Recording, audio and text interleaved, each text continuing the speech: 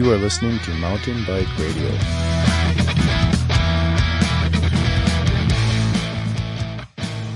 Welcome to Riding Gravel Radio Ranch. This is your co-host, Guitar Ted, with Ben Welnack. How you doing, Ben? Doing well. How's it going? Great. Not too bad. Not too bad. Today we're going to welcome our guest, Trenton Raygor. He is the director of the Filthy 50, and we're going to talk to him today a little bit about that event and some other things later on. How you doing, Trenton? I'm doing well. Thanks for having me, guys. You're welcome. Thanks for coming on. So, you run a gravel event called the Filthy 50. Tell us a little bit about what that is. Yeah, the Filthy 50 is a beautiful, free, unsupported gravel cycling event that takes place in the town that I grew up, my hometown of Stewartville, Minnesota, which is in southeastern Minnesota. Takes place on the second Sunday in October each year. So it's always the second Sunday. That's a good way to remember it and mark it on your calendars. This year is October 11th. So if you don't have access to a calendar and you don't have your phone in your hand, it's October 11th. That's right.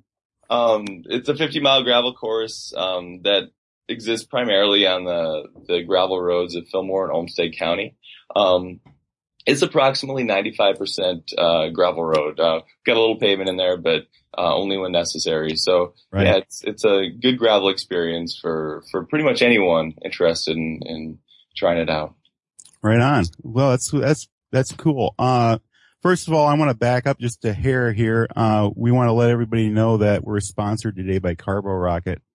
And if you like our Facebook page, when are we going to make a drawing on that, Ben? Yep, we'll do the same thing as we usually do. So here's what you do. To get a tub is a official measurement of nutrition.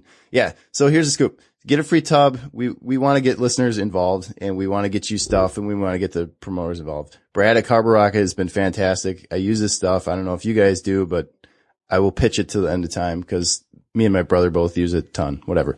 So here's the scoop. You like our Facebook page by Sunday night at 11:59 p.m. So if you're already like the Riding Gravel Facebook page, which is facebook.com/gravel rides. If you already like it, you're already entered. If you don't like it, go like it by then. And Monday morning on our Facebook page, we will announce the winner. That's all it. Right. So I'm done with that spiel. Awesome. Thank you. Okay. Well, back to Trenton here.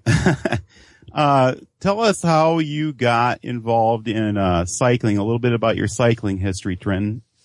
Sure. I won't go too far back. It could stem all the way back to my childhood, but I guess it kind of started back up when I decided I wanted to start commuting and riding my bicycle to work. And I worked at the University of Minnesota. I lived about 5 miles away, and I got the old Raleigh single speed out of the garage and started doing it, and it felt great. And then the months got colder, as you know, and we found ourselves in winter, and I stopped doing it. And then I started wondering about, commuting in the winter, and did a little research, and I, figured out that was pretty easy to do. So I started commuting year round and became more excited about just riding in general. And then I started racing a little bit. Well, not really racing, but participating in organized events that one might consider a race. After that, hey, a race is whatever you make of it. Right. That's exactly. right. A race you want to race. Yeah. As we say with the Filthy, race it and set a record, ride it and take in the beauty. But either way, so, I started riding a lot and started riding with my father a lot. I'd head down to Stewartville, back where he lives, and we'd ride the gravel roads down there in Fillmore and Olmsted counties. And gravel kind of became a thing that I started seeking out again.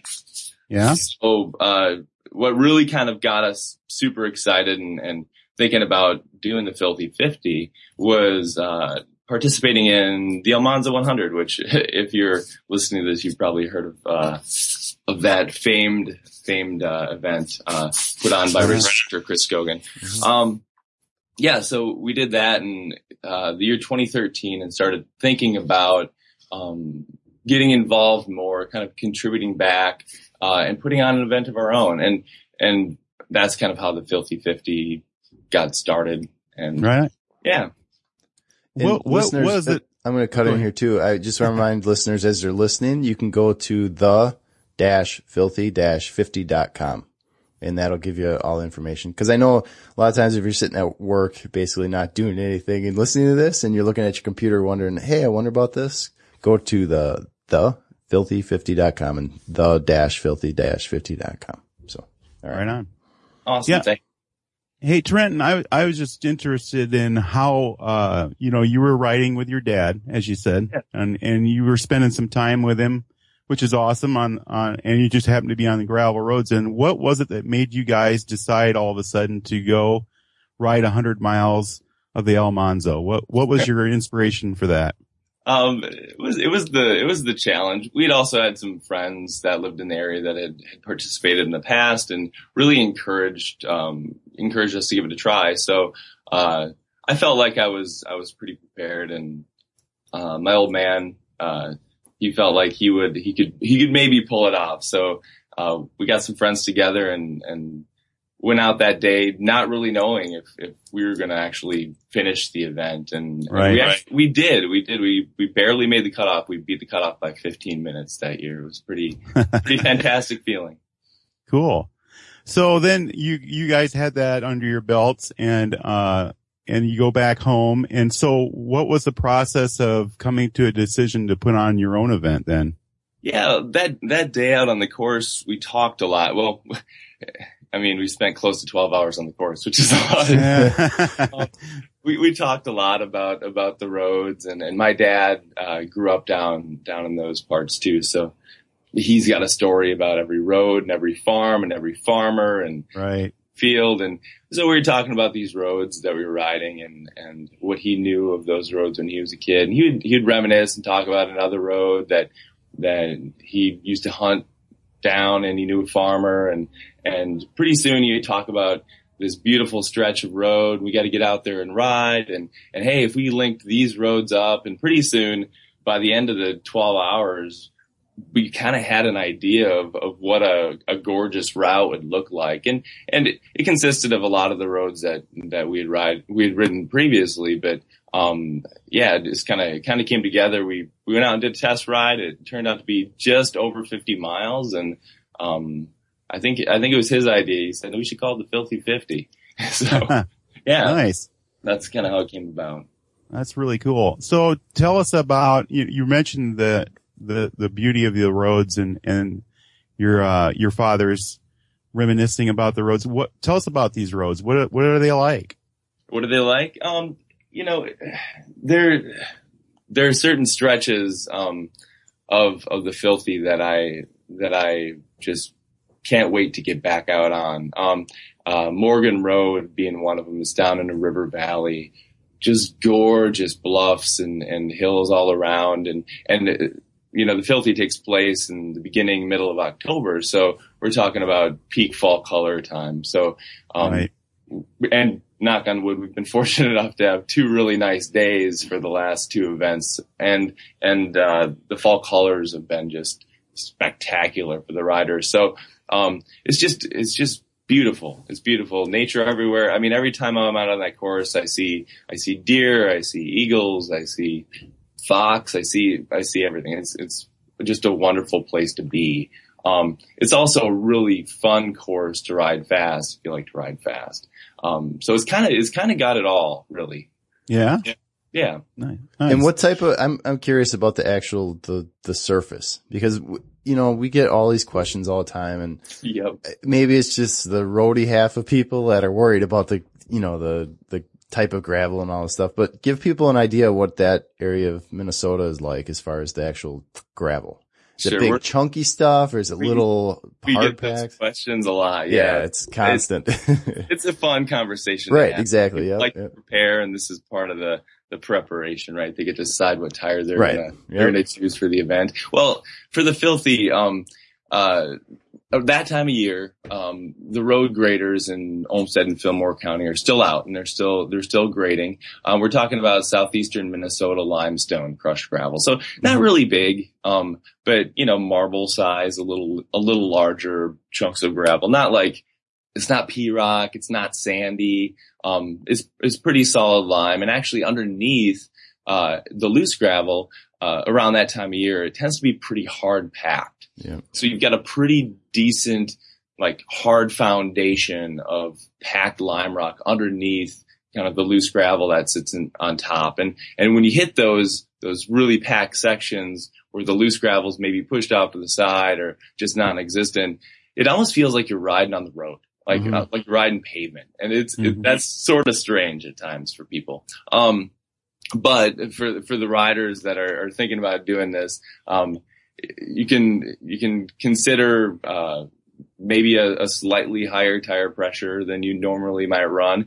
You can think about more of a racing tire. You're not going to get into mud or muck really. Some days the roads are a little softer than others depending upon moisture, but if you do find yourself in muck, you're probably off course. In that case, you have other issues. Yeah. It's a different kind of thing than say like the Dirty Kansas or something. I went and did that event this last year and there was a lot of big breaker rock and Jeep trail, and it's a different kind of gravel ride. Okay. Oh yeah. For sure. Sounds like it's like perfect. Sounds like it's a good, it's not too loose, it's not too hard, it's not too, it's like a good mix. It's a good starting point for I think anyone who wants to try out gravel. Yeah. Yeah. Yeah. And that leads to the next question. If it's a good, like you said, the gravel's a really good starting point. Is that one of the big reasons that it's been so popular? I mean, listeners, just to give you a little background, I mean, we can have Trenton talk about it, but the first year you did it, there was how many people?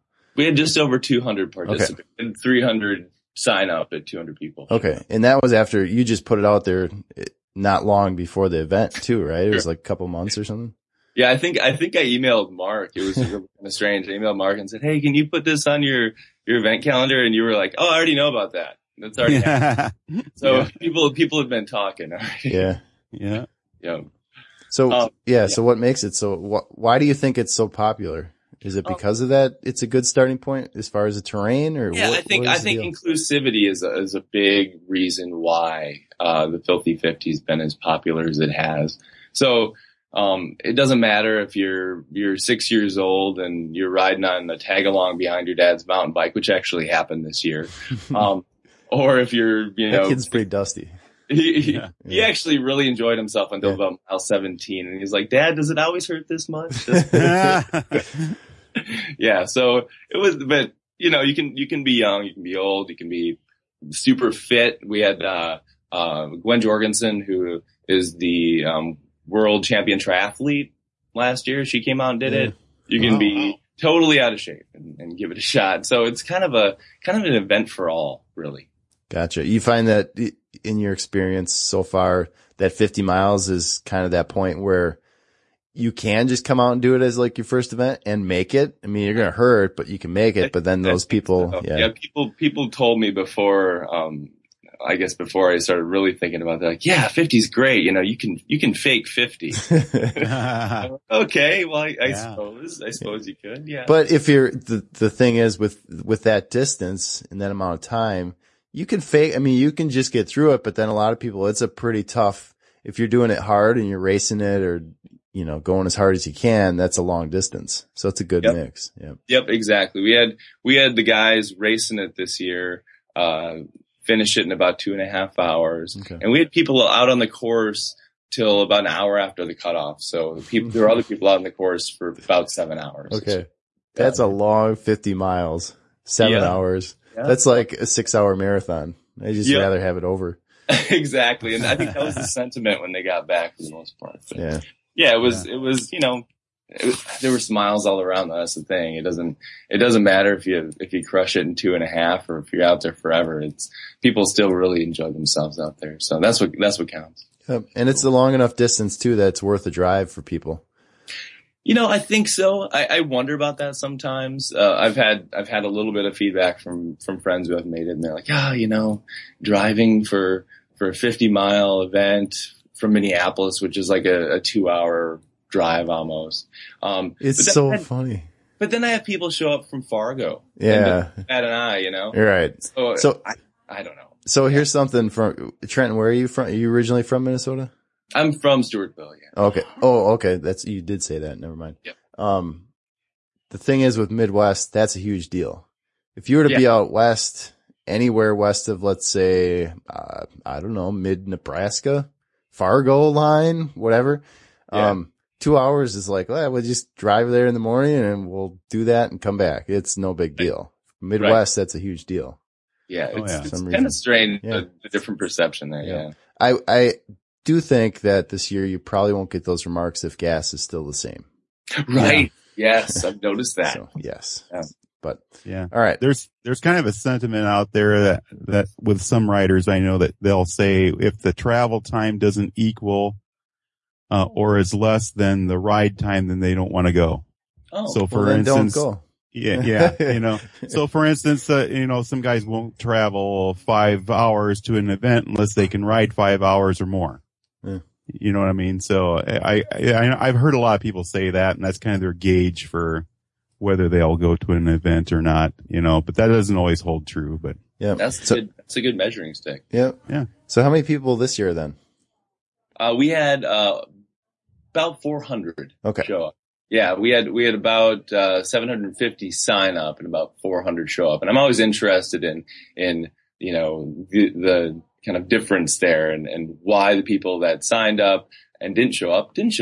Yeah. I know, life happens and we just think about we're happy for the folks that do show up and take part. But there's a part of me too that thinks about how could I, encourage those people who woke up that morning and thought, I'm just not going to do it. I'm not ready. How could I encourage them to get out there and give it a try? So, right. I was thinking about new ways to do that. Yeah. With a free event, you don't really have a skin in the game. So it's no big deal if you know what I mean? So you don't have the money up front. So I think from your perspective, thinking about that, if it were me thinking, okay, how do I do this? It would be more of how do I inspire these people to actually follow through on what they said they're going to do? Right. And that is the age old question, I guess, is how do you get people inspired? It's a really difficult if one of us had the answer, we'd be I think the only person with that answer. But to your credit, you have inspired 400 people to show up and do it though. Yeah. So, I mean, that feels good. Yeah. Exactly. That's cool. Yeah. That's cool. So, you got 400 people coming, and you may have more than that this year. Tell us what are the logistics behind that? How do the people sign up? Where do they go when they get there? I mean, tell us the nuts and bolts of this event. Great question. So the idea of this whole thing, when it started out, it was supposed to be like, a barbecue in my parents' backyard. It wasn't supposed to be what it is now. So I tried to keep, I guess, logistics simple. I tried to keep everything simple because I didn't think I was going to be, making it as complicated as it is. So I just created a Google form for sign up. I thought, have a few friends tell me, yes, I'm going to make it. No, I'm not. So we could kind of plan for how much food. That Google form actually is still the base of the form that we use for registration at this point. Minus questions about barbecue, of course. Right. Well, unless you get somebody, isn't there somebody that races or something that knows somebody that does some catering? They could just actually donate it. And I will say I was pretty happy this year. We did have barbecue at the end of the food truck, and there you go. We're pretty excited about that. When they finished, there was a big line for all kinds of barbecue, and that was pretty fantastic. We finally had that dream come true. Yeah. Yeah, but it's overall the process is pretty simple. People just go to our website, they go to the registration portion of the site. Once registration opens on the first day of spring, they'll enter their name, their email address, their date of birth. They'll read a few details and submit, and then they're in. then we're ready for them on event day in October. So, that's pretty much all it takes. You don't have to go and buy a postcard. I mean, I love picking out postcards and sending in a postcard for an event. That's one of my favorite things to do, but I just wanted this to be super easy for myself to keep track of riders. I also wanted it to be super easy for the riders. And we'll probably keep it that way as far as the registration piece goes. Okay. And so, let's say I'm registered. Let's just use me as an example. I'm registered. I got online. It's event day. Where do I go? What happens Great question. Once you register with us, you've given us your email address, and we kind of keep you updated over the course of I guess the time you register up until event day. So sending you information, logistical information on how to get to Stewartville and where to park. I guess what to do when you get there to go get your event packet. Okay. All that kind of information is all there. It's all emailed to you as that information is released. So we kind of release it closer to the event day, like the critical stuff. But let's say we'll release a new set of cue sheets or GPX or TCX files if the course changes. We'll send those out to riders a couple weeks in advance so they can prepare. They can load their Garmins. They can get their cue sheet holders set up, that kind of thing. Mm-hmm. So we try to feed it to the riders, I guess as time gets closer to the event. Okay. So when do you get like a number plate? Is it like a real race, or are you taking times, or how does that work, Trenton? Great question. So we have volunteers. So I guess the volunteers that make the Filthy happen are for the most part my family. Okay. My father, my mother, my brother, in-laws, aunts and uncles, etc. A lot of friends help out as well. And those people are timing people, they're registration people. So we do have them recording times. We do have them when they check in a rider, the rider gets a bib number, and the number scheme, actually, we changed that this year. We used to go with kind of the cyclocross style number that goes on the back of the jersey. We changed it to the kind of more of a mountain bike style plate number that goes on the front of the bike. And that was to help the volunteers be able to see who's coming across the line. It was a kind of a learning thing from the first year that we did it. We had a lot of, hey, whose number was that? What number was that just crossed? Yeah. And a lot of questions after the fact. And just to get the data right, we figured, nameplates up front. So one of our friends and an advisor, a friend of mine who's helped out a lot with the Filthy, said, hey, this is a really great thing. I want to provide the bib numbers for this. I want to get custom numbers. So we went and got custom numbers this year, and everybody got them on the front of their bikes, and they were great. Yeah. Cool. That's awesome. So, now let's get to a question that I know Ben is also interested in knowing. We've seen what happened with the Almanzo. It kept growing and more people kept coming, and eventually got to kind of a tipping point where Chris Gogan, kind of felt like, I don't really want to, or I can't, put out any more effort, anymore, and I'm going to turn it over. And he turned it over to Spring Valley Tourism. So looking at your event, it's growing. You've got more people coming. What's your feeling on that? I thought a lot about this because it really bummed me out when I heard Chris was going to cancel Almanzo. And then, I thought, I'll go and ride it anyway. Right. Because I know other friends are going to do the same, and it's just a great course, and it'll be a fun day out there. And then when the city of Spring Valley picked it up, I was super excited to hear that he had handed that off to their tourism board. But that kind of reminded me that for an event like the Filthy 50 happens because of the community that loves and supports it. So whether it be the riders, whether it be local bike shops in Rochester or sponsors, whoever, there are people that really love this thing, believe in this thing. They want this thing to happen. They see good things from this, right? Mm-hmm. And I feel the same about Spring Valley. When Spring Valley, the city of Spring Valley, small town near Stewartville. So, probably, it might even be smaller than Stewartville. I don't know. But I started thinking about the sort of, I guess, hit on that community with Almanza not happening there.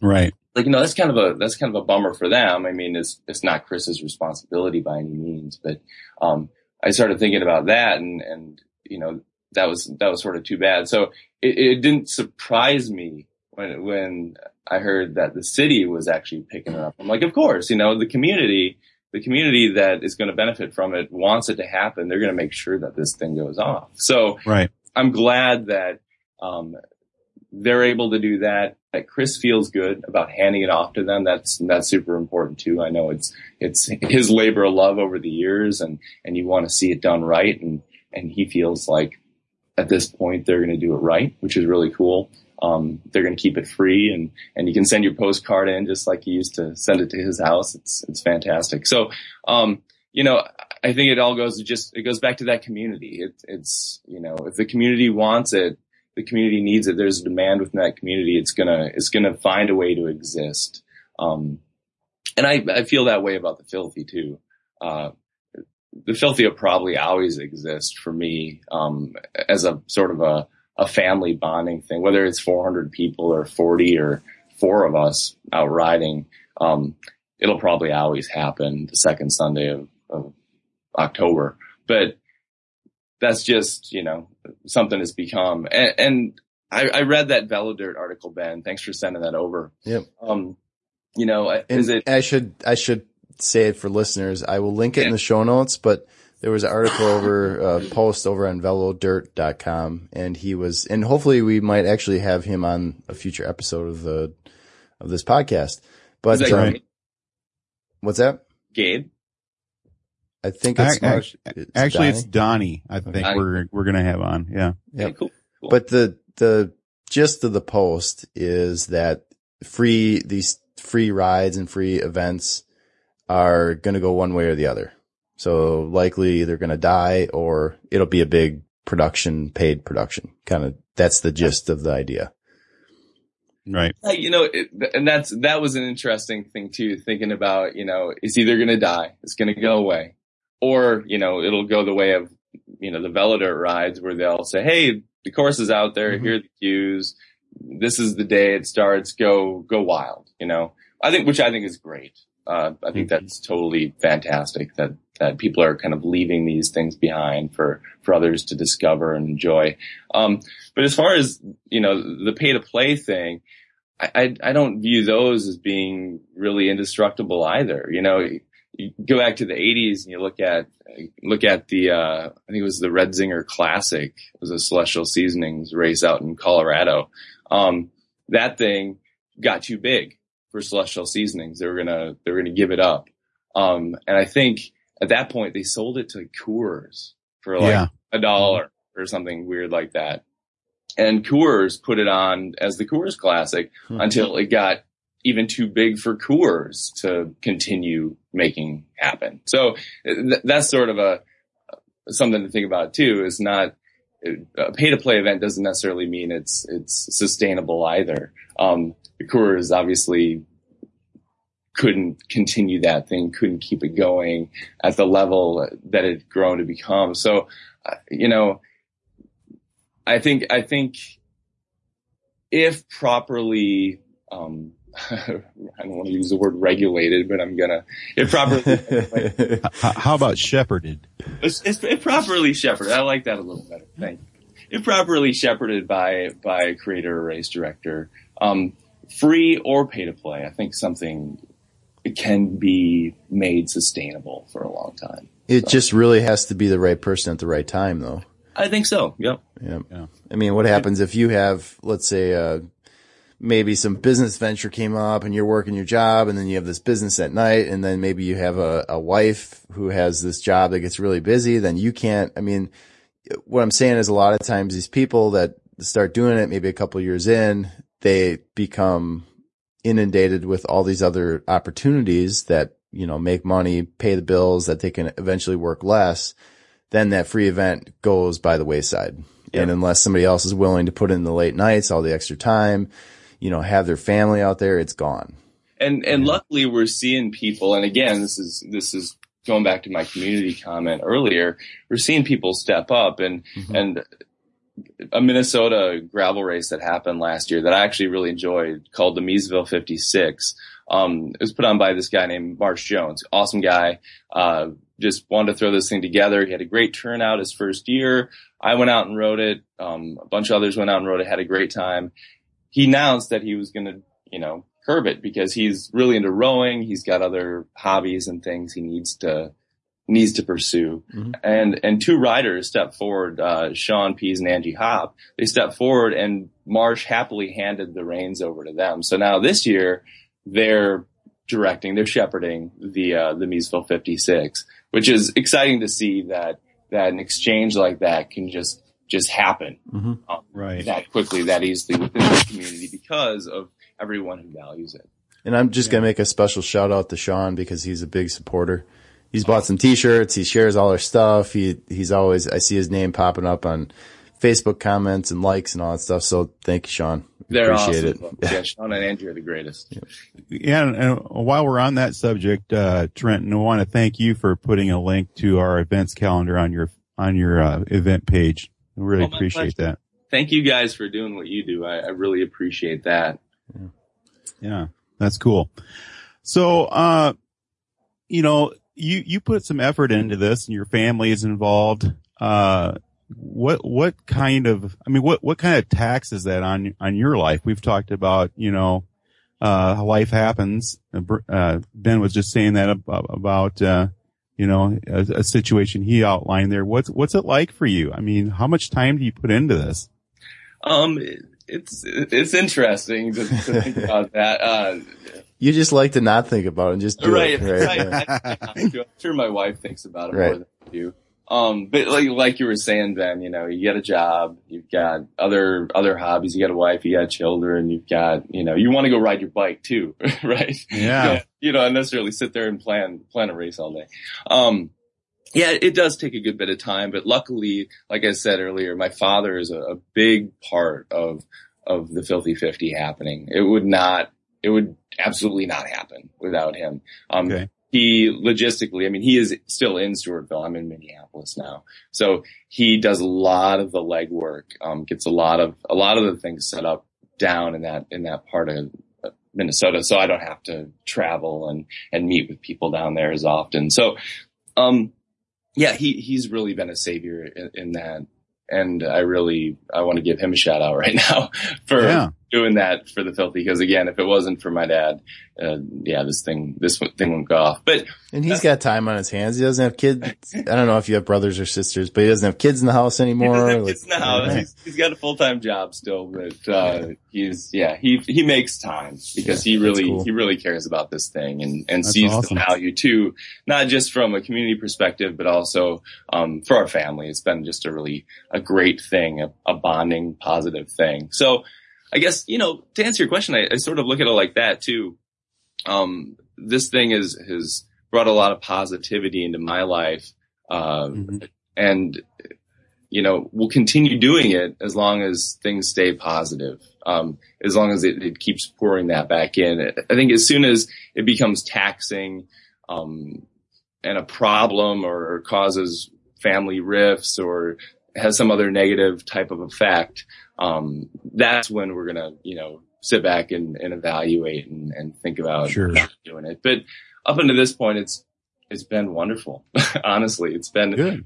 a really positive, good thing. So that's cool. So you get personal satisfaction out of it just because it's kind of bonded your family together tighter. I take it. Yep. That's probably the number one reason. I would say it, strangely enough. I'd never expected that, but that's kind of at this point the number one reason why I put as much as I do into the Filthy 50. Is your wife out there riding on it? Or riding She doesn't. No, she watches the boys. The boys are 5 and 7 and they're excited about doing it someday, but they're not quite ready. Gotcha. Well, so, 5 and 7, did they ride much? Oh yeah. Okay. So they're, like you said, they'll get anxious pretty soon. So you're good. Yep. They're talking. Right. Right. There you go. They think it's pretty cool to go and watch the riders. So. Yeah. Oh yeah. Yeah. I bet they do. That's, it's always fun watching all those bikers go by, see the train of people go by. Yeah. So what's the benefit for, the area? And we talked about Spring Valley, obviously was benefiting from the Almanzo. And does Stewartville get the same kind of an effect from that, you think, Trenton? I imagine, yeah. I mean, we're not 2,000 people like Almanzo is. So at this point, within our second year, Stewartville's not feeling the benefit like Almanzo and Spring Valley did last year. But I'd say, yeah, I'd say, people also see the long term. They also see the positivity that this thing brings to the communities. Mm-hmm. They see an event. Really strange thing that happened. We definitely, dot our I's and cross our T's with the legal pieces of the Filthy. But this year we actually had a county police officer show up and kind of started giving my mom some grief about the riders being out. And we had a couple guys run stop signs, which we tell them not to do. It's important to obey the traffic laws, Right. But he was upset and kind of, my mom for some reason was the person that he's walked up to. Well, I got in there, we started talking and after about 15 minutes of discussion and him telling me, that I should be expecting a call from the county that, this isn't okay. He was telling me that he wished he would have known about this event ahead of time because he's got this 29er and he would have loved to be out there with the riders. It totally turned around from him being kind of mad and irate to, man, I wish I was out there riding the gravel with these guys. So, it gives something to, someone like him, if he had the day off, he would have been able to, if he'd have known about it, come over and ride in a bicycle event in a town that he lives in, a really small Minnesota town where honestly not much happens. So right. I think people see all kinds of benefit, with the Filthy. Well, I would never have heard of Stewartville unless this event wasn't going on or was going on. So, really? Yeah. It's a kind of an Interstate 90 town. It's just off I-90 there. Yeah, I've been there a few times. I've got a lot of relatives in northern Iowa. Oh yeah. And, so I'm familiar with A&W and Spring Valley. I've been there several times. So, yeah, so that's an area that I'm somewhat familiar with. I mean, I'm not real intimate with it, but I've been there several times. So, yeah, Stewartville was always kind of the town by the airport for me, right. The Rochester Airport. Yeah, the big Rochester Airport, yeah. Yeah, we used to go up there when I was real little and watch jets take off because it was, a novelty back then. Yeah. Yeah, I've driven by there. I've just never, it's like Grinnell, right? Until I knew about Trans-Iowa and Grinnell several years ago, like you just drive by on the freeway and never bat an eye. But now every time we go past, or when we lived in Colorado, we drive past there on the way to Wisconsin. It's like, hey, there's Grinnell right there. So same thing with Stewartville. Yeah, I'd never been to Grinnell, but I'm looking forward to it here in April. It'll be a fun time. So you're racing? I'm riding Trans-Iowa this year. Yeah. Yes. Excited. So I'm figuring it's going to take me a few hours to drive down there, but I'm going to get tons of saddle time, so it's definitely worth showing up for. Absolutely. Your ride time should exceed your travel time. Hopefully it will. I hope it does too. Yeah. So, speaking of Grinnell and Stewartville, are you in contact with any of the other people in Stewartville as far as like Chamber of Commerce or anybody that's in government there? We haven't really dealt with government yet. There's a new sheriff in town. Okay. And new sheriff in town. Yeah. The sheriff is actually a good friend of one of our advisors, and I think next year there will be a little more involvement with the city because of that relationship. That's my guess. I'm sure it'll be nothing but positive. So I know the sheriff is actually a big cycling advocate, which is wonderful. So well, be sure to share good things. Yeah, be sure to share this. Yes, most definitely. Because let them know that we're talking about this is a national scale thing right here we're discussing. So yeah. Well, the reason I brought it up, Trenton, was because we reached out to, different, Trans Iowa's been around and gone to a few different cities, and we really didn't in the early days, have very good luck or put a lot of effort into reaching out to the municipalities. I mean, you mentioned law enforcement, and I had a funny thought was in the early days of Trans Iowa, we actually sent out flyers to all the law enforcement, officials in the areas we'd be passing through. And I think we sent out, probably 20, 25 different notices, and we had one response and nobody else really cared, And so after that, we were kind of like, we were reaching out and not getting any responses. So we thought, well, okay, fine. We'll just go do it. Anyway, we did reach out to, the Grinnell people, and they responded very positively to us. I know it's benefited their town. They actually gave us a tourism award, which I thought was really kind of far out, That's awesome. So I would encourage you to, don't be afraid to do those kinds of things, because they could, result in some real good positive things for you and for the community. I'm sure Stewartville is getting, positive benefits from it already. They just don't realize it, And kind of when you kind of slide the paper under their nose and they look at it, oh, wow, 400 riders. Oh, where are they staying at? Oh, wow, they're staying in this area. And where are they eating at? Oh, wow, they're eating in town. So those kinds of things matter to the folks the powers that be, let's say, and they'll respond, I think, to that. I think that's true with any of these gravel events, all across the nation. That it's definitely a tourism thing. Yeah. And it could benefit communities to a large degree. So yeah. I think that's really cool. That's one of the things that I wanted to kind of explore with you today, because, we knew that you were drawing some fairly big numbers for a young event like you are. This is just your third time coming up, right? Yeah, this is kind of mind-blowing on this end. I don't know why, but people seem to love the Filthy 50. So yeah, you can't really put your finger on it, huh? You don't really have. We get all kinds of different feedback, and it's fun when we get feedback saying, "Wow, that was like the most well-organized, well-run event I've ever been to." Like when that happens, I'm like, "Okay, that feels good." Yeah. Being like, "That's the most beautiful course," or that was just the right ride, or that was really fast. I loved going out and pounding that thing, or whatever. It's great. We get all kinds of different feedback. I don't know exactly what it is, but I think it's just all around a good event. Yeah. It seems like it's really touched a nerve. Now I know, Trenton, I've been in, that part of Minnesota, like I mentioned before, and I've ridden in some places up there. Just to let the listeners know, it's fairly hilly. Yeah. And there's lots of wooded areas. Yeah. And it's, like you mentioned before, you're holding the event at peak fall color time.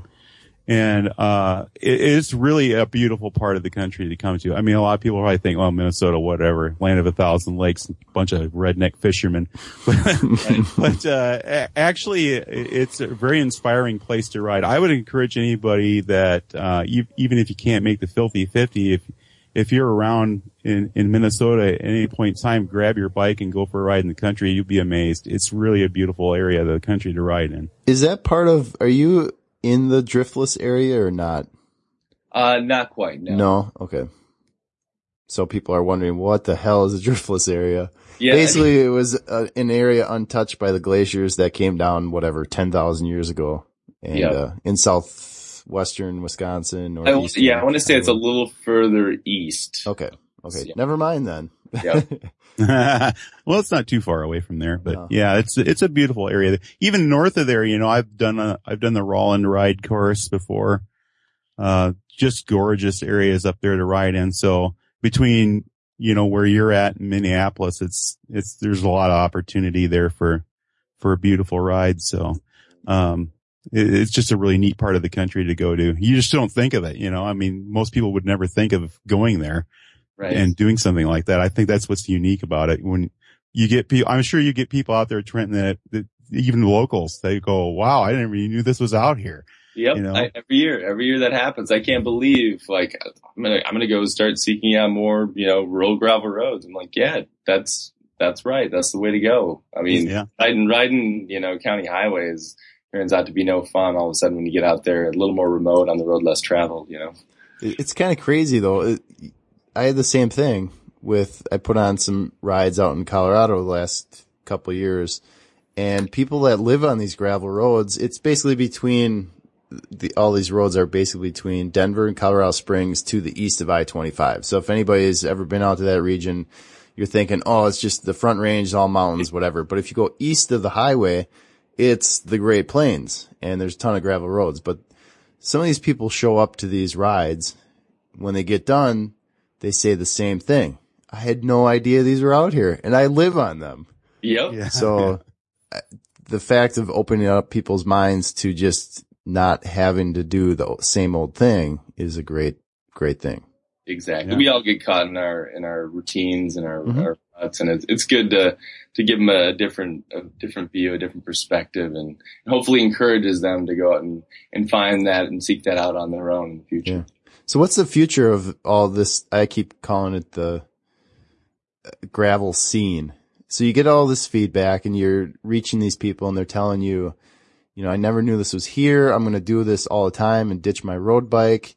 So from your perspective, what are we looking at the next few years? What do you see these people doing when they walk into a bike shop? What do you see them doing as far as buying the gear? And what would you say to people that are the kind of the doubters that say, oh, their companies are just marketing this stuff so people buy it, right? I mean, Right. You pull your wallet out. You don't have to buy things. But anyhow, so what do you see it as it stands, if we were having the same conversation a few years from now? I guess first off, I'd say be careful of calling anything a fad, right? Mm-hmm. Look at fat bikes right now. And people show up and they ride the Filthy 50 on their fat bike just because they love it so much. I mean, it's not like we've had snow either year. It's been gorgeous, but people want to ride their fat bikes because fat bikes are fun. They're a good time. That thing is something that's here to stay, with riding gravel. I think it's making people think about, bicycle choice. Definitely. They're not out there on, a road bike with the skinny tires anymore. It's not an option it's an option, but maybe not the best option. If you can do anything. Yeah. It's just a matter of, people have done the Filthy on 25, but I wouldn't recommend it. But yeah, you're thinking about your bike choice and looking to get something maybe that is more versatile.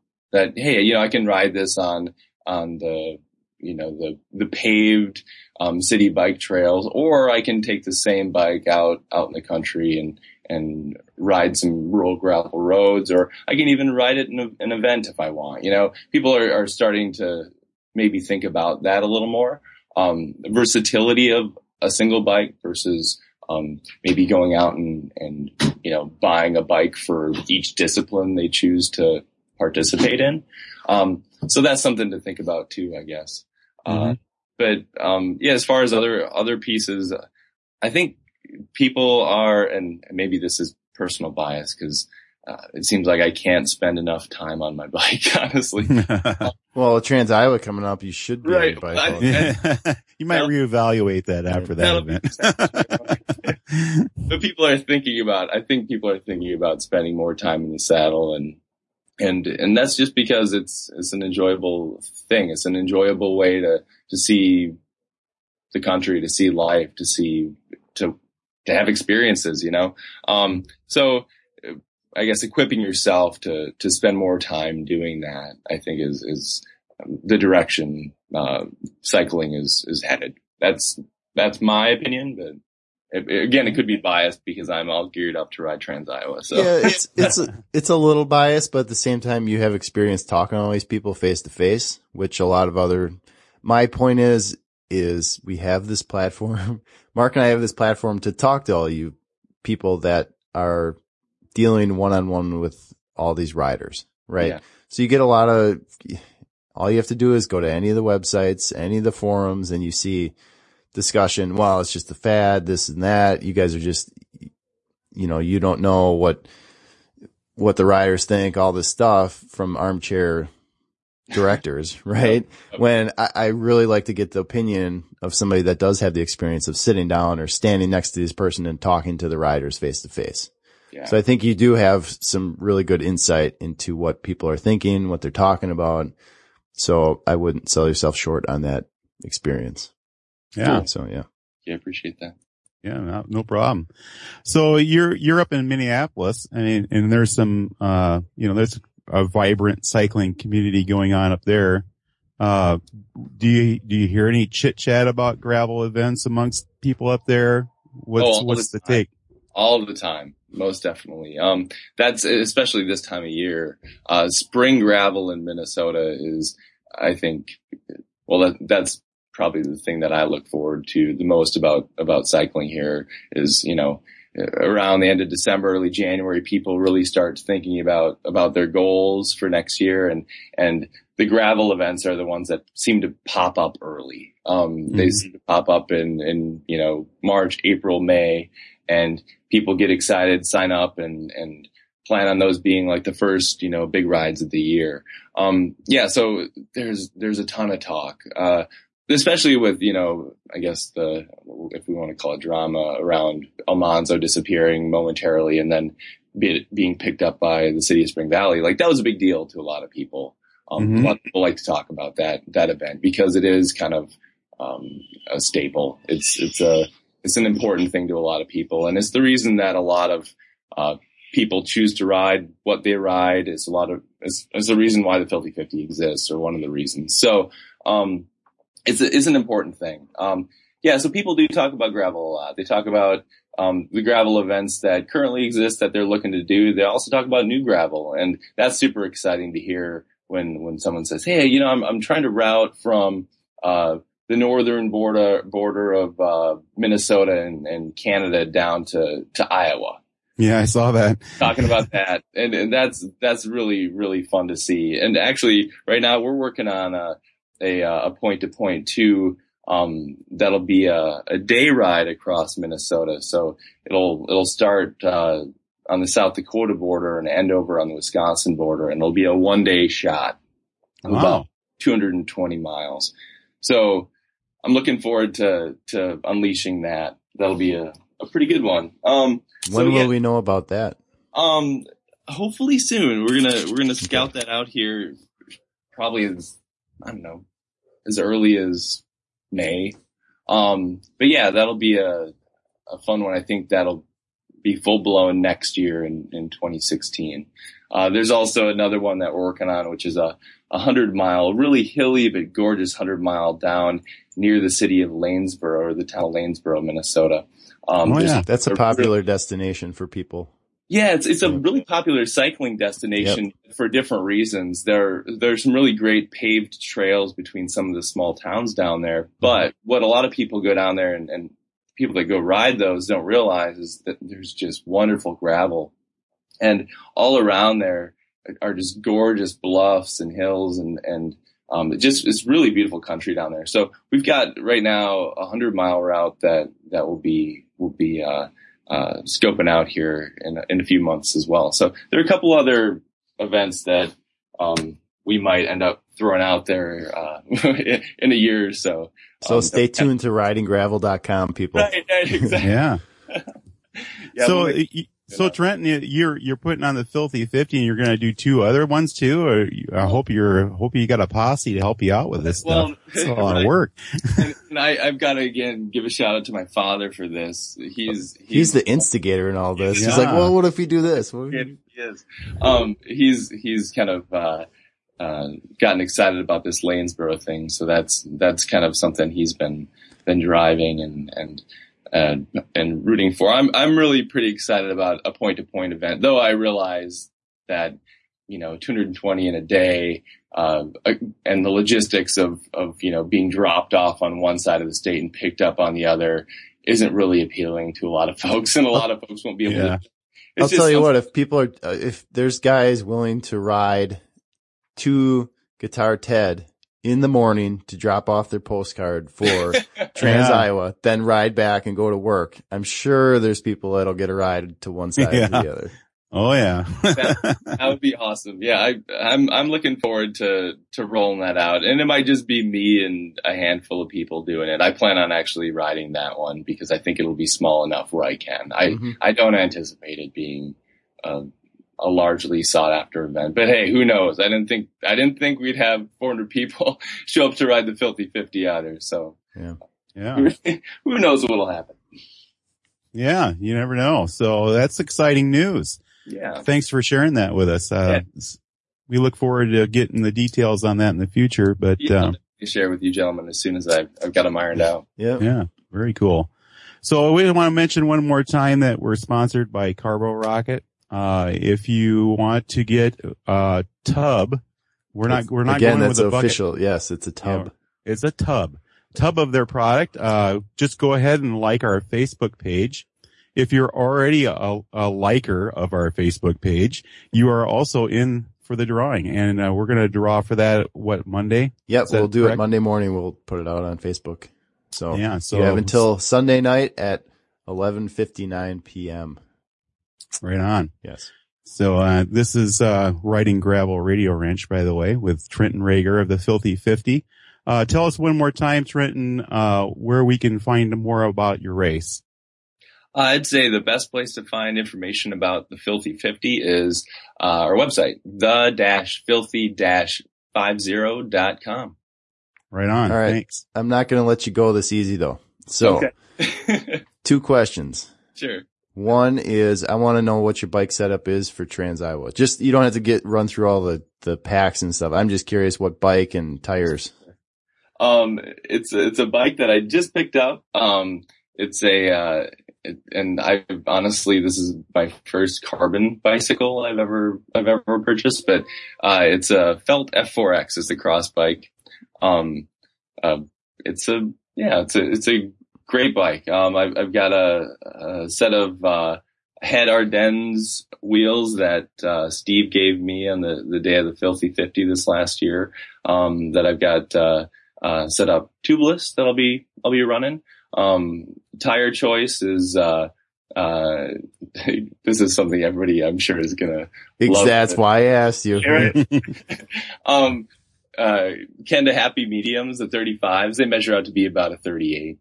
So I'm riding those. I've been lucky enough to get a little advice from my riding buddy Charles Parsons, who I know Mark, you know Charles from years ago. Yeah.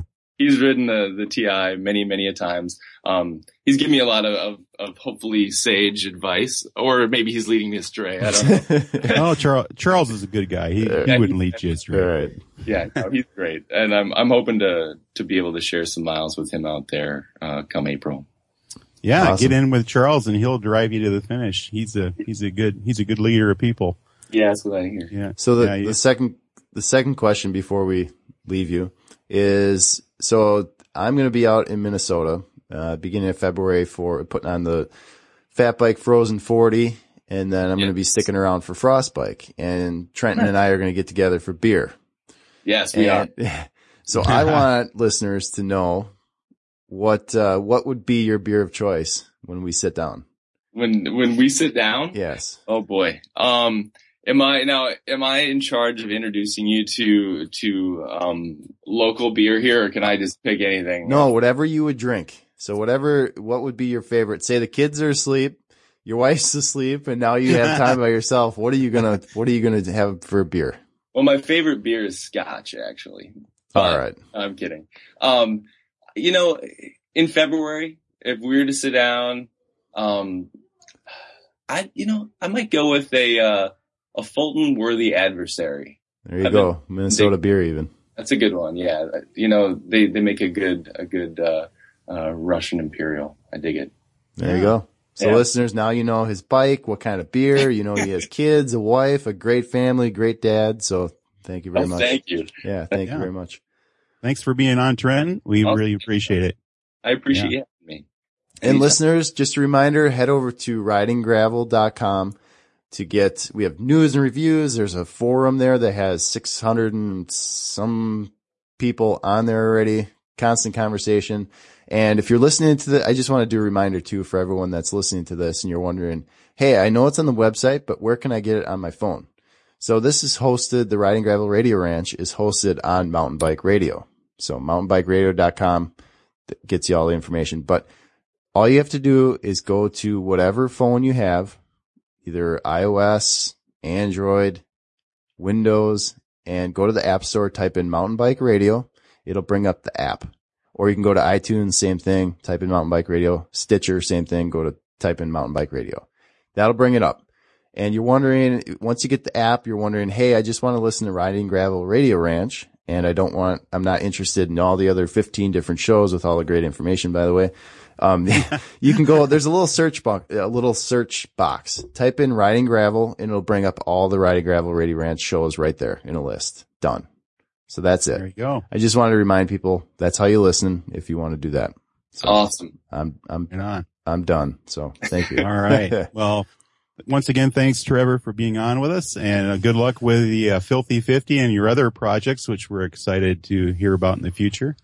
You did it again. You called Yes. Listeners, we're trying to get Guitar Ted we did a little I should have kept it actually. That would have been gold. Yeah, that would have been. Together. Yeah. So I think we can have outtakes. Right, exactly. I think we did it right and everything else. I think you did spot on. But Trenton, sorry about that. No worries. So, and we're going to keep all this in here just so listeners, you know that we're real people. This is not robots doing this. So, hey, if you listen, involved. The thing is, I obviously listen to a ton of podcasts, and being the person who puts together Mountain Bike Radio, and a lot of times people start up these podcasts. So listeners, you're getting the inside scoop here, right? So if you hung around to the Riding Gravel Radio Ranch with Trenton and Guitar Ted, you're getting the inside scoop. So if you listen to enough podcasts, you start to see the new ones pop up, and they feel the people doing the shows, they feel real, like they have a script, not even a script, but they feel like they need to follow this certain platform that everyone else is doing. And it's really nice and refreshing when you have some different content that the people are natural. They know what they feel confident on the air. So that's why I like in Trent, we have to do this more, because when you get on and you talk, it's very clear that if somebody were to sit down with you and have a conversation and have a beer, that you could actually talk to them face to face. So this is me riffing here. So I hope it makes sense. Yeah, it totally does. Totally. And I just hope listeners appreciate that. If we sit down with somebody like you that has a lot of great insight, and we've had Jim Cummins on, Gary Mendenhall, they both the same way. And Bobby Wintle as well was the first episode, but we spent 2 hours talking to him. But my point is I want listeners to appreciate the fact that, you took an hour to sit down and just talk and, share everything. And that's a big deal. So, yep. All awesome. right. Thank you guys. I am now done off my soapbox of podcasting and all this stuff, but, so we'll wrap this up. But, listeners, I really appreciate you coming back. It's been really great starting up this Riding Gravel Radio Ranch with Guitar Ted. A lot of times I think the first episode I kind of took the lead, but he's been doing a great job with this, and he does a lot of things during the podcast that I don't, like pausing to thank somebody for sharing something. I tend to just keep, going through it. So thank you, Guitar Ted. I appreciate it. Appreciate that. I guess so. So and listeners, I'm looking forward to our beers in February, and Mark, yes. I'm looking forward to meeting you in April down in Grinnell. Yeah, I don't know how things will shake out, but I'm going to be up there for Frostbike too, so there might be a chance that we might run across each other up there too. But definitely, for sure. Cool. So sit down and have a beer somewhere. I like beer. Beer is good.